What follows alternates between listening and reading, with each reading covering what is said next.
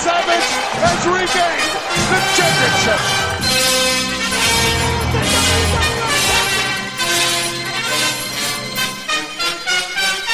This right here is the future of wrestling. VOC Nation Radio Network, Wrestling with History, Voice of Choice, Bruce Wirt, Killer Ken Resnick. We are live on the Megaphone platform. This is the platform of Westwood One with radio.com. All of the other major podcast platforms reside right here, and this is the very first episode of Wrestling with History on Megaphone. So very happy to be here. As I said, my name is the Voice of Choice, Bruce Wirt, and I am flanked, as always, by Killer Ken Resnick. Ken, formerly of AWA, WWF, LPWA, AWF, Roller Derby, and so many other great things that he's done over the years. But this show takes advantage of Killer Ken's experience working in professional wrestling in the big time in the early 1980s. We started with 83, and we're going to take this journey as long as we can take it. With your feedback, we're going to look at different things that happened in each year, starting from 83. And if you go back in the archives, you can start this journey. It happened about 6 weeks ago with 1983, and we're going to continue going. So we're in 84. I'll tell you in a little bit what we're going to cover this week. But before I do that, Ken, I want to officially welcome you for the very first time. Now that all the election hype is over and we can get back to normal, I want to welcome you to the new platform on VOC Nation. Well, I tell you what, Bruce, you, in all seriousness, deserve an awful lot of accolades. You know, VOC Nation was one of the leading, podcast platforms, certainly about pro wrestling. Then, you went away for a while and came back and have resurrected it to the fact where, Megaphone wanted the, entire library of VOC Nation programming, and there's no question you and Brady Hicks, huge props, because you two guys are certainly the driving force. Yeah, for those of you who are new to VOC Nation Radio Network, so part of what we do is live streaming podcasts, I guess you can call it, but streaming talk radio. So you can interact with some of our hosts, and Brady Hicks, who Ken mentioned, Pro Wrestling Illustrated's Brady Hicks, does In the Room on Tuesday nights. That's live on VOCNation.com. The podcast is right here on your favorite podcast app. Just search for VOC Nation Radio Network. And Brady has lots of great guests on that program you can interact with. Also on VOC Nation, you have Shelly Martinez, former Ariel and Salinas, WWE and TNA. Shelly's live on Wednesdays. You got WCW's Maestro, if you remember the Maestro from WCW. He is on Thursdays, and he takes callers. Ken and I drop this podcast. This is podcast only on Wednesdays. Wes Briscoe drops the podcast usually on Thursdays. And all of this great content's right here on the VOC Nation Radio Network. Now, you can interact with the network. Any of those hosts, you can tweet at VOC Nation. But if you want to interact with Ken and I about the things that we talk about, you just tweet me at Bruce VOC. So find that on Twitter. And again, we're taking you through the early 80s. This week, 1984, Ken. We've done a lot of work in 84. We started with the birth of Hulkamania in the WWF and the title change. We've worked our way through the summer. We're coming up towards the end of the year, so we're going to cover some of the major things that happened in 84, including, by popular request, Starrcade, which was done down south in the Jim Crockett NWA territory. But before we do that, I want to give a chance for you to talk about the hottest selling T-shirt in VOC Nation. It's certainly the Killer Ken Made It Real shirt. Well, I appreciate that. And, when that Killer Ken T-shirt first came out, Brady Hicks was pretty outspoken that in sales, his T-shirt was going to crush it. And in reality, it's been exactly the opposite. So I'm very proud of that. and appreciative of so many fans really around the world that have bought it. Every time someone does, and a lot of times they post pictures of themselves to me on Facebook, I'm honored that they would want it, and humbled that they would want it. So, and it is. I'm very proud of the T-shirt. For the most part, that it includes, those great promotions that I was privileged to work for. Yeah, it's an awesome shirt, and the quality is really nice too. So a lot of you have wrestling fans have bought shirts before from Pro Wrestling Tees. So, they only give you the best. So go to the Pro Wrestling Tees store, found on vocnation.com. That's capital VOCnation.com. Click that, and you can get any of the VOC Nation shirts. So Ken, Shelly, Maestro, there's lots of good shirts available on VOC Nation, and it supports the show. So Ken, getting into what we're going to do this week, we're going to finish the rest of 1984.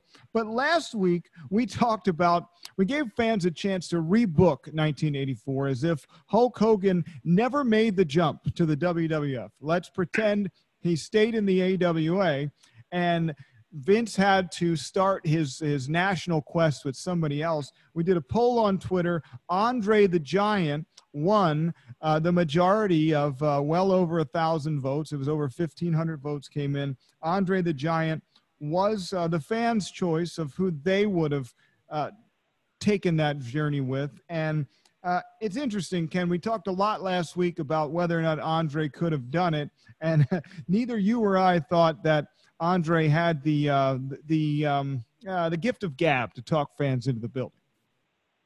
Well, that, and also the fact that you needed someone that could wrestle, 20 to 25 nights a month. And Andre was just, at a point where he could no longer do that. And you're right, whoever it was, and, I mentioned, Ric Flair or the Macho Man would have been my two choices. But someone that could motivate people watching the interviews to go to the show, to buy the tickets, and also give the fans, just an unbelievable match to make them want to come back. And as I said, for the fans that didn't hear last week, I think one of the reasons that people and fans went with Andre as a number one choice was because they are probably thinking of all the people, that's who they would have liked to have seen in person, owing, if nothing else, to, his tremendous size. But it's kind of like, once you have seen him, you're not necessarily going to want to go back and buy a ticket unless he has that passion to persuade or motivate you to do that on his interviews. And Andre was just, he was, for his size, very much an introvert, and I don't think he really enjoyed doing the interviews.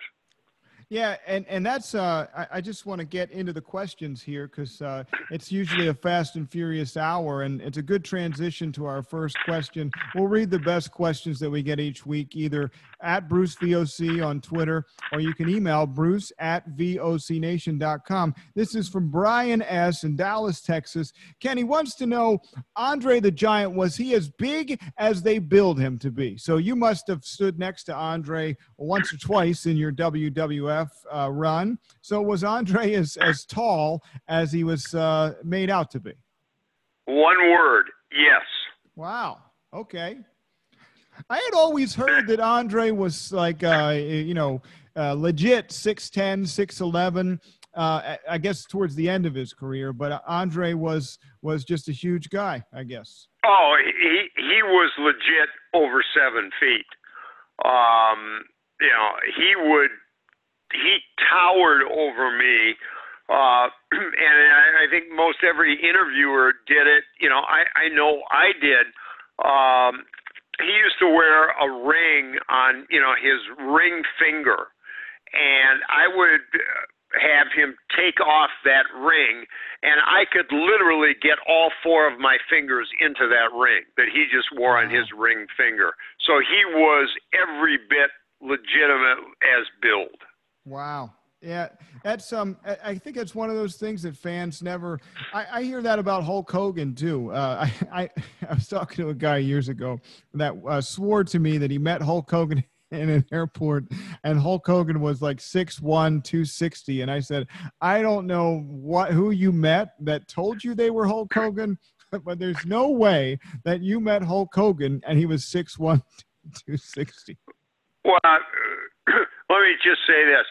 All anyone has to do is go back either with a still photo, or so many of our interviews are on YouTube or on the WWE Network. You know, I've shrunk about an inch since those days, but back in those days, I was a legitimate 6'1". That's how tall I was. And you take a look at how Hulk towered over me, you know, by 3, 4, 5 inches. So for anyone to say Hulk was only 6'1" is just absurd, because that was my height. I was 6'1". Now I'm about 6 feet. I've shrunk about an inch, but I was 6'1", and on every single interview, you can tell he's 3, 4 inches taller than I am. All right. Speaking of absurd, Kevin from Abbott Park, Illinois, sent in this is an absurd question. He sent it to Bruce at vocnation.com. He said, if Barry Windham had stuck with the Real American theme music, could Barry Windham have played the same part that Hulk Hogan did? That's Kevin in Abbott Park, Illinois. But is the theme music that big of a deal, Ken? Is that what put the Hulkster over the top? Barry Windham was a tremendous in-ring talent. Even today, Barry is very quiet. You know, I did not a ton of, but interviews with Barry, and while it wasn't like pulling teeth, it was kind of close. Barry was and is a very quiet guy, not boisterous, you know, doesn't talk a lot, would give you, you know, very short answers, but because it not any sort of criticism against Barry, but he was quiet, introverted, and didn't have the same kind of passion for doing or in his interviews as the likes of, you know, Hulk Hogan or the Macho Man or Roddy Piper or Ric Flair. And no, it you know, the intro music added to it, but you know, that was, we talk about today how things, you know, the meat and potatoes of an issue, that the entrance music would be hard pressed to even just be the appetizer. It was more like the water and the, you know, basket of rolls they put down before you order. Tropical Fox on Twitter sent the tweet to @BruceVOC and said, if Randy Savage was the person to take the wheel in the WWF, how soon would they have turned him heel? So if Randy Savage, I'm guessing, Ken, if he was the guy that did that Hulk Hogan run and was the ultra baby face, Randy was switched back and forth a few times. So how soon would they have turned him heel? Tropical Fox. I think the best answer I could give would be shortly before he was going to drop the belt, because to do that, to go nationwide, you know, besides the, you know, in-ring and the WWF, you know, interviews for television, the appearances, the, you know, charity stuff, the working, you know, doing interviews with local media, to first get that across the country, I think 95% you need a baby face to do that. So they would not have switched Randy heel, and, you know, he was a great heel, but it would have been shortly before he was going to drop the belt. Very good. All right, Ken, let's do one more, and we'll take it from Raymond Radford on Twitter. And Raymond wants to know, he said, you mentioned Jimmy Superfly Snuka couldn't talk people into the building, but were people interested in the high flying act back in the 1980s? And I'm guessing, Ken, I'm guessing, Ken, that question is, could the high flying act, and I think we covered this a lot last week, but could the high flying act could have, instead of talking people into the building, could that attraction have worked to get people into the building? In terms of, could he have been the face of the franchise like Hulk was, or, you know, if Hulk had stayed in the AWA, somebody else would have? Yeah. No. Because you still needed the passion on the interviews. You still needed to, you know, in a way, those interviews were, you know, deemed to be kind of one-on-one between, you know, myself leading in or the wrestler doing the promo direct to the fans. And Jimmy would not have had that ability. Certainly, the high-flying act, when people saw him at the arena, would have made people, just one of the reasons they would want to have come back, but I don't think he could have been the face of the franchise. Yeah, and we talked about that because I think that's one of those things like Andre, where fans would come to see that, you know, maybe once in a while if it was new. But I think once that high flying, and especially as you got later into the decade, Jimmy Snuka's high flying act, there were so many people that ended up doing it. You know, Ricky Steamboat came into the territory. There were lots of people that ended up doing the high risk moves. I'm not sure if it would have had the longevity that Hulk Hogan ended up having. Agree completely. All right, let's. This is a good time. We'll take a quick commercial break. We'll come back on the other side, and we'll get into some more of what happened in 1984. Remember, you can interact with the show. You can either email Bruce at vocnation.com, tweet at BruceVOC. This is Wrestling with History. We're worldwide on the VOC Nation Radio Network.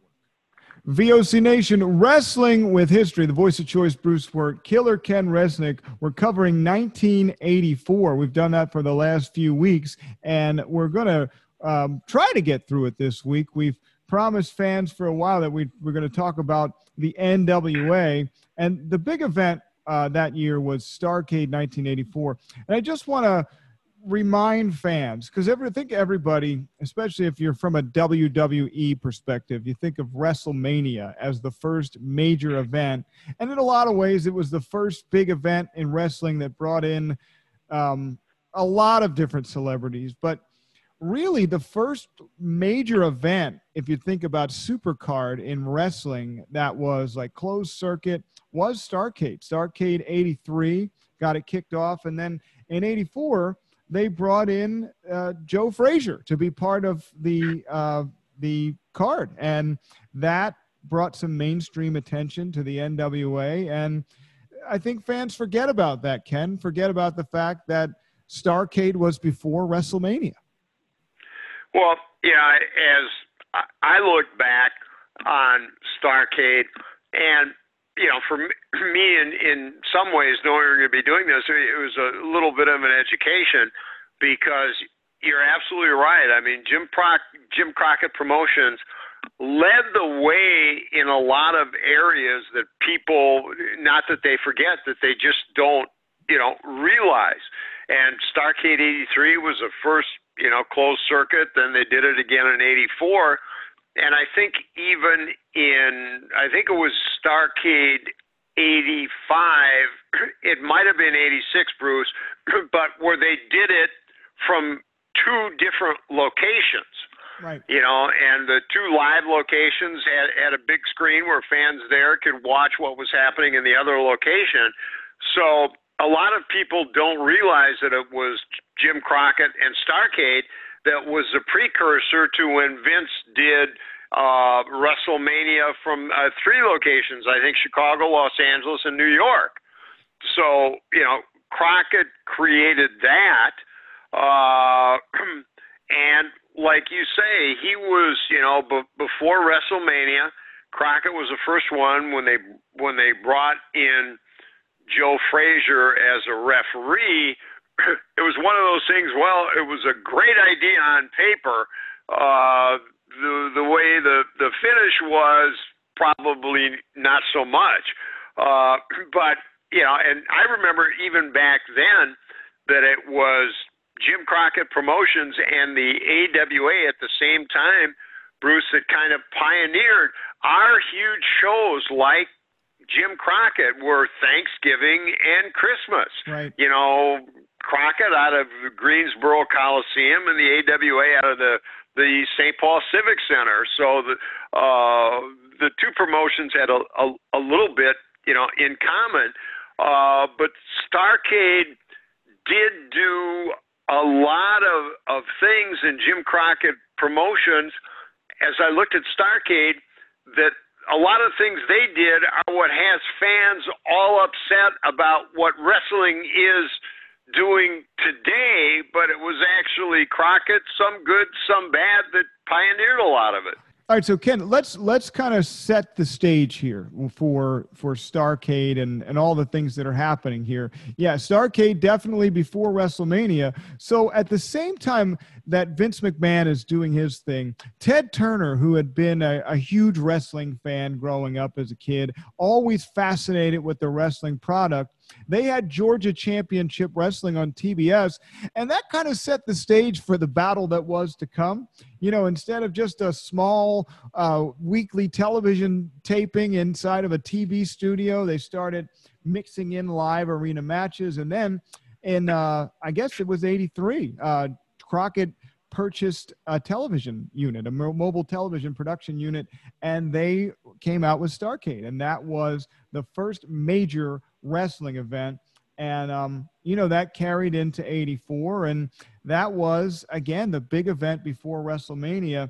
And the big draw in 1984 was them bringing in Joe Frazier. So just before we get into anything else about that and more of the backstory, Joe Frazier in 1984. So I was just a young kid in 84.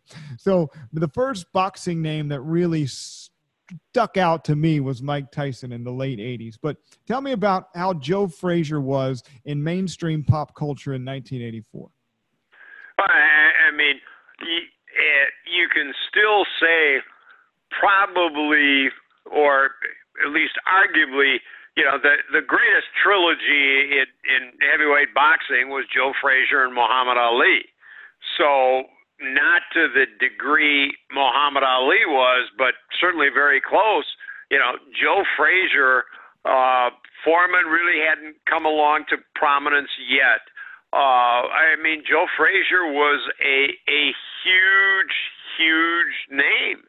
And that was really Jim Crockett, ahead of Vince bringing in Liberace at WrestleMania. Again, Jim Crockett was really the first one to say, hey, let's try and get mainstream invested in our pro wrestling product. And, along with bringing in Joe Frazier to try and make it, believable and, equate it to like a heavyweight championship fight. Remember, the main event between Dusty and Ric Flair was billed as the $1 million challenge, and the winner was going to get a check for, $1 million to kind of equate it to, this is real, just like pro boxing. And here we've got Joe Frazier as a referee. And that was, I think, really the first time a promoter, it was still the kayfabe era, but Jim Crockett was really the first one to try and reach out and say, hey, let's make everyone believe that this has the same legitimacy as a world championship fight. And that's, I think, probably how the thought of bringing in Joe Frazier came to be. Yeah, and we'll talk about it a little later. Didn't work out as great as they probably had hoped. But the other thing that happened on the way to this event is we talked a lot in the previous weeks about Vince McMahon coming in and buying up TV slots in different territories. And he went down and purchased the controlling interest of Georgia Championship Wrestling to get that TV time down in the southern market. So Jack and Jerry Briscoe and Jim Barnett were purchased up by Vince McMahon, and famously it was called Black Saturday. WWF television aired on TBS in 1984 for a while. It was a couple of months. And do you remember that, Ken? Was that talked about up in Minnesota when you were working in the AWA? It was talked about a little bit, but, up until Georgia Championship Wrestling, was on WTBS. And remember, cable at that time was just beginning to emerge. I don't even know if at that point WTBS was kind of a superstation. So it was talked about, but it really wasn't that big a deal because they weren't on in the upper Midwest. Right. Well, it was a short-lived experiment. So July 14th is when WWF took over on TV with Turner, and just a few months later, severe backlash, and they had to go back to the wrestling that people wanted to see on TBS. And Jim Crockett bought the time slot from Vince McMahon for $1 million. So that was, I think the famous thing here also is Vince McMahon refused to sell to Turner, and he instead sold to Jim Crockett Promotions, and World Championship Wrestling was formed. So here we are going into Starrcade 1984, and Ken, we talked about this card not being exactly what it was supposed to be. So I think a lot of the matches were the card was put together well. Let me say it that way. You had a lot of great matches, big stars. It was kind of like, if you look at the talent, it was just as good or better than what WrestleMania would have a year later. But a lot of the finishes just left a lot to be desired, and I think that they didn't get the momentum that they were looking for from that Starrcade event. I think you're absolutely right. Like, I've said the booking was great. The finishes were horrific. But again, looking back on it, the complaints, my own, and when I interact with fans at events or just walking around, three of the biggest complaints that people have about today's wrestling is there's way too many championships. Outside interference has become a default position, and a lot of the finishes are like, what? And looking at it, Jim Crockett Promotions and the NWA were, while they were beginning to expand, Bruce, they were still a regional promotion. They weren't national by any stretch, but at Starrcade 84, there were like 5 NWA titles. I mean, it's a regional promotion. They had, Mid-Atlantic. They had the television title, the United States title, the heavyweight title. I mean, they even had the brass knuckle titles. And it's like I'm going, one brass knuckles championship. Wait a minute, how many brass knuckle matches did you have? And when people say it's billed as one thing, it turns out to be something else. They billed it as a brass knuckles championship, but there were no brass knuckles. They just taped their fingers and wrists.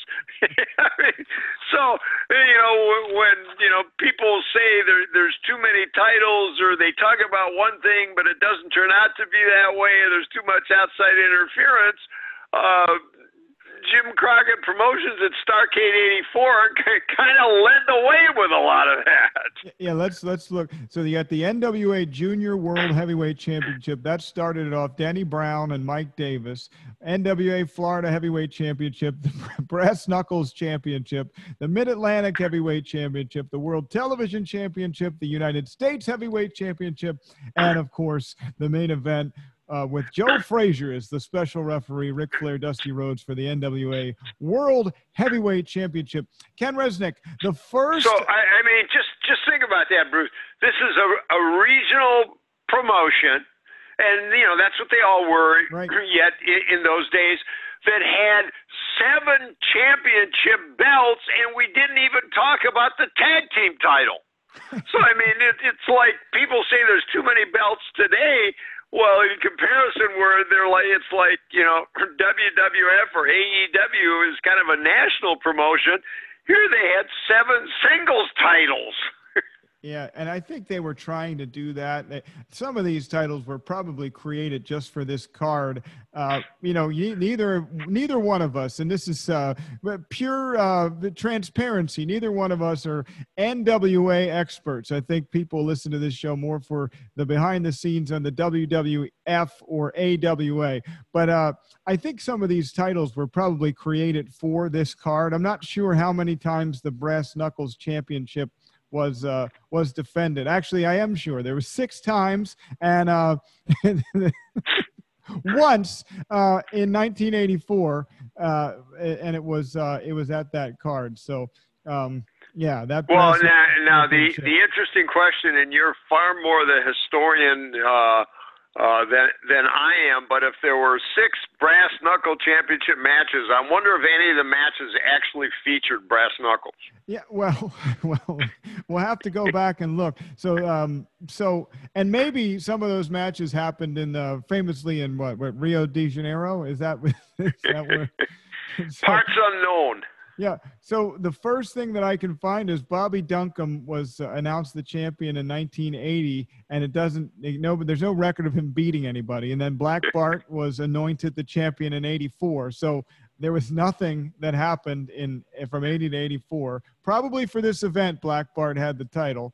And then Manny Fernandez later in the year, Black Bart again in 85. And then Ron Bass was the last known person to hold the title in 1986. He defeated Black Bart.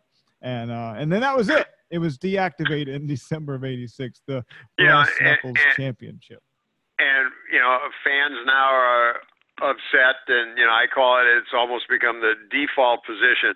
I think at Starrcade 84, the busiest man of the night was J.J. Dillon, because I think he was involved in like 3 or 4 outside interference type decisions in that night.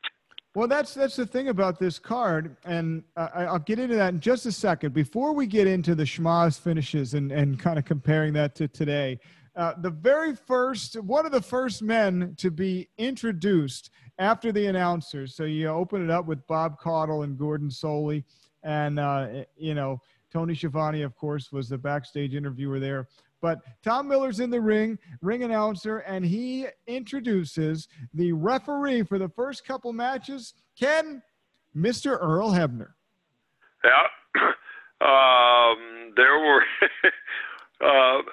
Earl and Dave were, certainly, tremendous guys, tremendous referees. So when I started looking back at Starrcade, I'd kind of forgotten that. So it's like, well, there was a few guys I know that came to prominence, and Earl Hebner was one. And also from what I remember, because we even though we didn't see it, we heard a lot about it. And I remember right after it happened, the 2 big topics up here in the AWA when it was talked about was all the technical issues they had in the broadcast, and how the main event was kind of a disaster, at least in terms of the fans and the finish.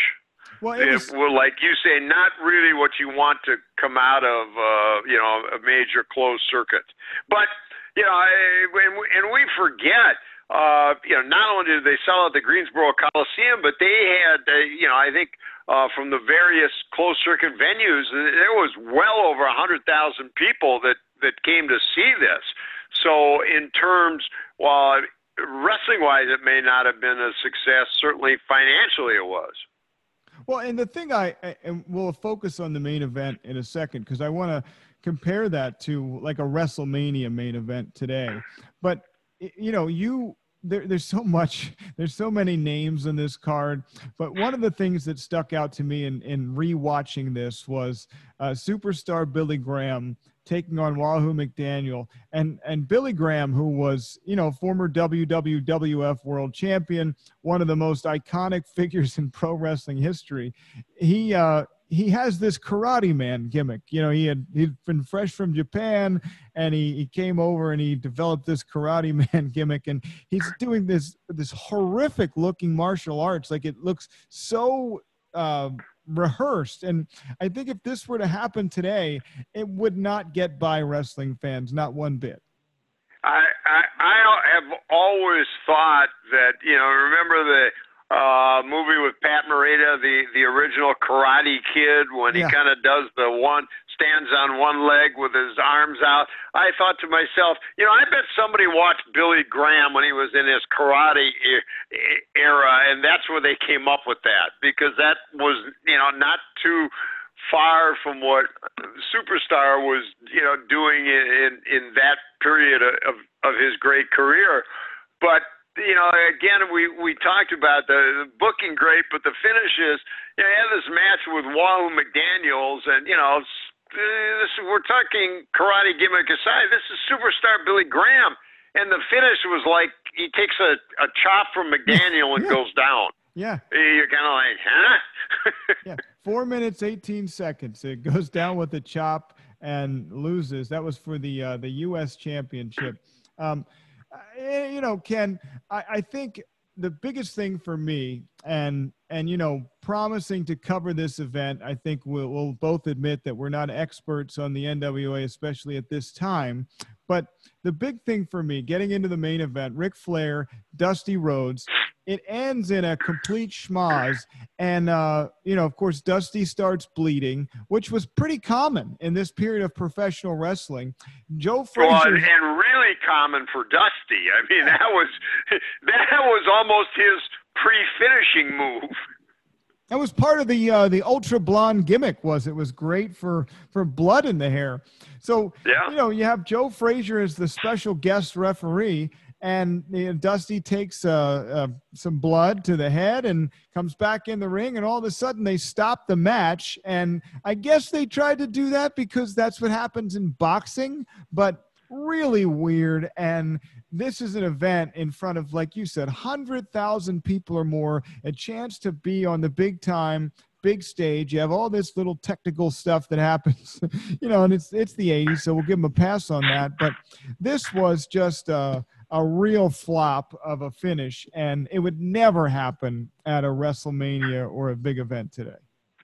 Well, the two biggest takeaways that I had, and one I can relate directly to, the biggest close-up experience that I could liken to them bringing in Joe Frazier was in the AWA in Winnipeg, Canada, after Jack Lanza, Wally Carbo, and Nick Bockwinkel kind of bought the Winnipeg market from Vern and really built it up. We had a huge card, and the main event was Rick Martel against Boris Zukov, the Canadian against the Russian, and, this is 84, 85, this is 85, or actually I think 86, after, the Miracle on Ice in 80, and then the U.S. boycotting 84, and then the Russians returning. So, I mean, this is in the height of the Cold War. So here you've got this great babyface Canadian champion, Rick Martel, defending against the Soviet Boris Zukov. And who do they bring in as a special guest referee? But hockey fans will remember he was the general manager then of the Winnipeg Jets and the WHA. But John Ferguson, the original bad boy in the NHL, the goon of the Montreal Canadiens. And the difference was they went over everything with John, over and over and over again. So he looked like, this trained, finished product of a referee. and Joe Frazier, right from the get-go, really didn't look like he knew where or what he was supposed to be doing. And to me, that, after Dusty goes down, under the ring, comes out all bloody, gets back in, Frazier keeps stopping the match like 2 or 3 times before the finish to check on the eye. So just when they're building up and the crowd's getting involved, Frazier goes in and tries to stop it to go over and look at the eye. And it was like, even before the finish, it's like, what are you guys doing? And then the thing, and we have talked about the lack of psychology so much in today's wrestling, and forget, how the fans reacted to just this bout being stopped because of a cut that, Dusty had been, bled and cut worse in other matches that, continue to a culmination without any thought of stopping it. And here all of a sudden he stops the fight and everything. But, you're building up Ric Flair. Well, with that kind of finish, it's not really anything Flair can celebrate or talk about. It was just like, when you think about it, it's like, who in the world came up with this, and how did they sign off on it? Yeah, and the only thing I was thinking about it, and I have the context of watching wrestling, when I started, which was the late 80s, into the 90s. And I guess back then it was all about, they did these kind of things to inspire people to go to house shows. And, could that have been part of the thought, Ken, is they do this finish, this Smosh finish with Joe Frazier so that people go to the house shows to see Dusty and Ric Flair again and maybe get a clean finish on the house show circuit? Well, you would think it would be the reverse, that the house shows would try and build up to this huge closed circuit. So that doesn't, make any sense. And certainly you have to think about, you're getting mainstream media pay attention because you've got Joe Frazier. There's probably a lot of non-mainstream wrestling fans that are going to see this closed circuit, and the main event gives them this totally unsatisfactory ending. What about that is going to motivate anybody to say, yeah, I want to go back and kind of get screwed again? Yeah. Well, and one thing, Bruce, I want to mention, we haven't mentioned it. Without question, I think everyone agrees that of Starrcade '84, far and away the best match of the night was Tully Blanchard and Ricky Steamboat for the NWA television title. And you want to talk about somebody that, really didn't get as much, I don't want to say respect, but as much acclaim as he deserved. Without question, that was the best match of Starrcade, Ricky and Steamboat and Tully. And a lot of people will still say the best WrestleMania match ever was Ricky the Dragon and the Macho Man Randy Savage. So two of probably the biggest closed circuit pay-per-view matches of all time. Ricky Steamboat is involved in both of them. Now, let me ask you this, Ken, because this name didn't come up last week, but could Ricky Steamboat have taken that torch, no pun intended, in the WWF in 1984? Could Ricky Steamboat have been the Hulk Hogan if Hulk Hogan wasn't available? Had the look. I'll say maybe, but Ricky Steamboat had good interviews, but far and away, Ricky Steamboat's, best talent came out in his matches in the ring.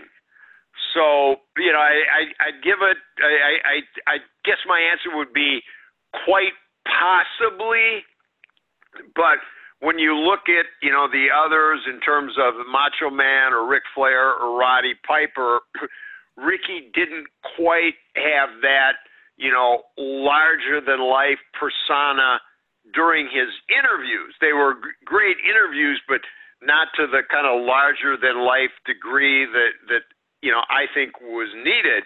But in terms of wrestling at the arena, getting the fans invested, getting the fans wanting to come back and see him again and again, absolutely. And, one thing I want to touch on before we wrap up Starrcade and just comparing it to WrestleMania a year later was you mentioned the technical difficulties. And there's so many times where the announcers are just kind of staring off, waiting for something to happen, never happens. They threw to Tony Schiavone backstage early in the show. It looked like Tony was getting ready to interview Ric Flair, and essentially he just threw it back and said, yeah, I'm back here and we're going to give interviews to you later on. And the Flair interview ended up coming later, but it really looked like they didn't quite have their hands around the whole aspect of production. And I guess that was what it was back in the 80s. They're used to running in small television studios. They're not used to running world-class television equipment, right? Well, watching some of it, and in fairness, it was like, I don't know if there was an executive producer per se for that closed circuit, but those are all things that an executive producer lays out, that everybody knows when and what's coming next and where they're going. And you're right, it just seemed like a lot of times the announcers themselves, were unsure. There was a lot of dead time. So also, did they have, a well-manned, as we call it now, the gorilla position to make sure, while the current match is in, that the guys in the next match are ready, that they're ready to make their entrance, that the music is queued up, maybe growing pains or, just lack of a complete, production crew. But, there were some good things but, hindsight's, always 2020. It's, easy to criticize, decades later, but you think when you're going to be getting the kind of exposure you want to make sure every I is dotted and every T is crossed. And, I think back to when I made the jump from AWA to WWF in 86, the production there, even when I would go out with Gorilla Monsoon, we would, do the announcing at house shows for matches that were being taped. The pre-production, we knew everything, where it was coming from, where it was going, and, as soon as one match was out, there'd be, about a minute, and boy, the next music, and they would be out there. So, it could have been, growing pains, but, not the kind of stuff you want to see when you're getting, your maximum exposure. And I know, we're just about out, but maybe we can talk even a little more, next week. But one of the other things that really struck me, it wasn't, Bruce, a botched finish in the main event. That was the finish. But talk about unsatisfying. But in over half the other matches, they were kind of decided because of outside, right, interference. And it was just, like I said, when you look at the card, you go, boy, this could be a great card. And then, when it was over, you kind of go, what happened? Well, that was, I guess, part of my question to you to kind of put put a bow on this thing was that because I assumed watching this that, and my context is that Starrcade is a chance for Jim Crockett to bring in a bunch of NWA guys from other territories, for this huge event that they're putting on to really show Vince McMahon who's boss, when he starts doing his quest up there. And my context was you got all these guys and all these different other promoters, these other NWA promoters that are involved. And so they do all these really weird and wacky finishes because nobody wanted their person to lose. Is that part of what could have been going on?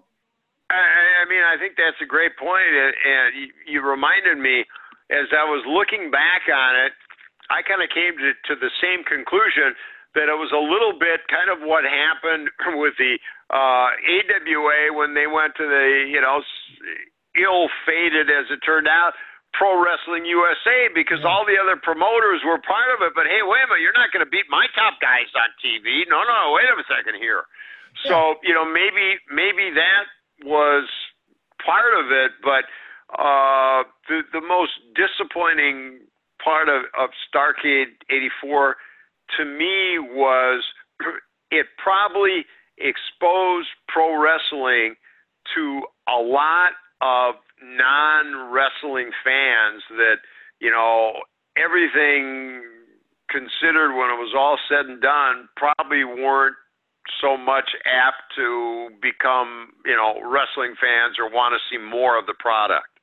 Well, that's so, and remember, WrestleMania, the first WrestleMania ended in a schmoz finish too, with Snuka and all of the stuff that went down in the middle of the ring. But I don't know, the build was a lot better and the production was a lot better, and it just seemed to come off a lot better than what happened with the NWA. And I'm thinking, so my final opinion of the card, and no, I'm not Dave Meltzer and Ken's not either, but my final opinion of the card is you have all of these people that may have tuned in because they wanted to see Joe Frazier. So that's your chance to get mainstream exposure. And then nothing really happens on this card. There's no one moment where you say, oh, wow, I want to go and tune into this stuff every Saturday morning. It was just kind of That and I think everyone would agree Ole Anderson was one of the great heels of all time. But against the Koloffs, he was like a baby face. It was like so much of what was done, and again, maybe it was growing pains, but boy, a lot of it just didn't make sense. All right, Starrcade 84, we got through it. And Ken, the greatest news of the week is we got through that, and we still have more 1984 to cover. Next week, we'll talk about the David Schultz incident that happened with John Stossel backstage at Madison Square Garden. We'll talk more about Vince McMahon's conquest going into Canada. There's a lot more to unpack in 84. We thought we might get through it this week, but this episode was dominated by Starrcade. So that wraps up our first episode on Megaphone. So there you go, Ken. Starrcade 1984. So lots of requests from the fans. You weren't in the NWA, and I was just 4 years old at the time. So we got through it, and hopefully, we gave fans some insight that maybe you didn't have, and we tied it to. I love what you said, Ken, about the John Ferguson thing. That's something that I didn't know, and I bet you a lot of fans didn't know about. That is a real contrast to the way of how the NWA decided to use Joe Frazier in exactly the wrong way. And all I can say is, Bruce, in wrapping, 1984 seems to be just like the Wrestle Rock Rumble. It just will not go away. Will not go away. We did not get through a lot of the other happenings. So next week, we'll try to get into, and we do have to complete 1984 at some point, but next week we can talk about the John Stossel incident. That we can go deep into that. That happened backstage at Madison Square Garden. And then Vince McMahon also conquered Canada in 1984. I wanted to get into that. We did touch on Black Saturday. So still some more to unpack in 1984. But hopefully you enjoyed our first episode on the Megaphone platform here on Wrestling with History, VOC Nation Radio Network. And tune back in next week and every week. Make sure you hit subscribe to VOC Nation on your favorite podcast app, Apple, Spotify, Stitcher, Google Play, wherever you listen. Give us a 5-star rating. Leave your comments. We want to hear from you.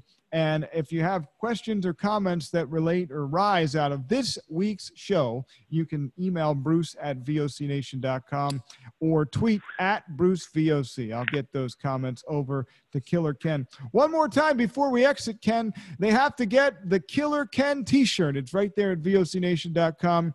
Pro Wrestling Tees link, and it's nice royal blue. Killer Ken made it real. It's the most comfortable shirt in your wardrobe, right? It's 100 heavy duty, 100% pre-shrunk cotton. I know when I got mine, I was really impressed with the quality. It's a really, really nice shirt. And very affordable at $19.99. That's it for this week. Wrestling with History worldwide on the VOC Nation Radio Network. We'll talk to you next week. For Killer Ken Resnick, I am the voice of choice. Have a good week, everybody.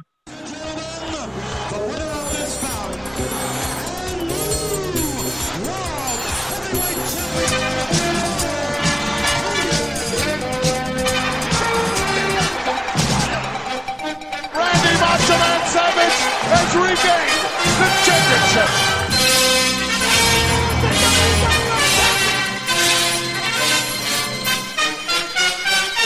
This right here is the future of wrestling.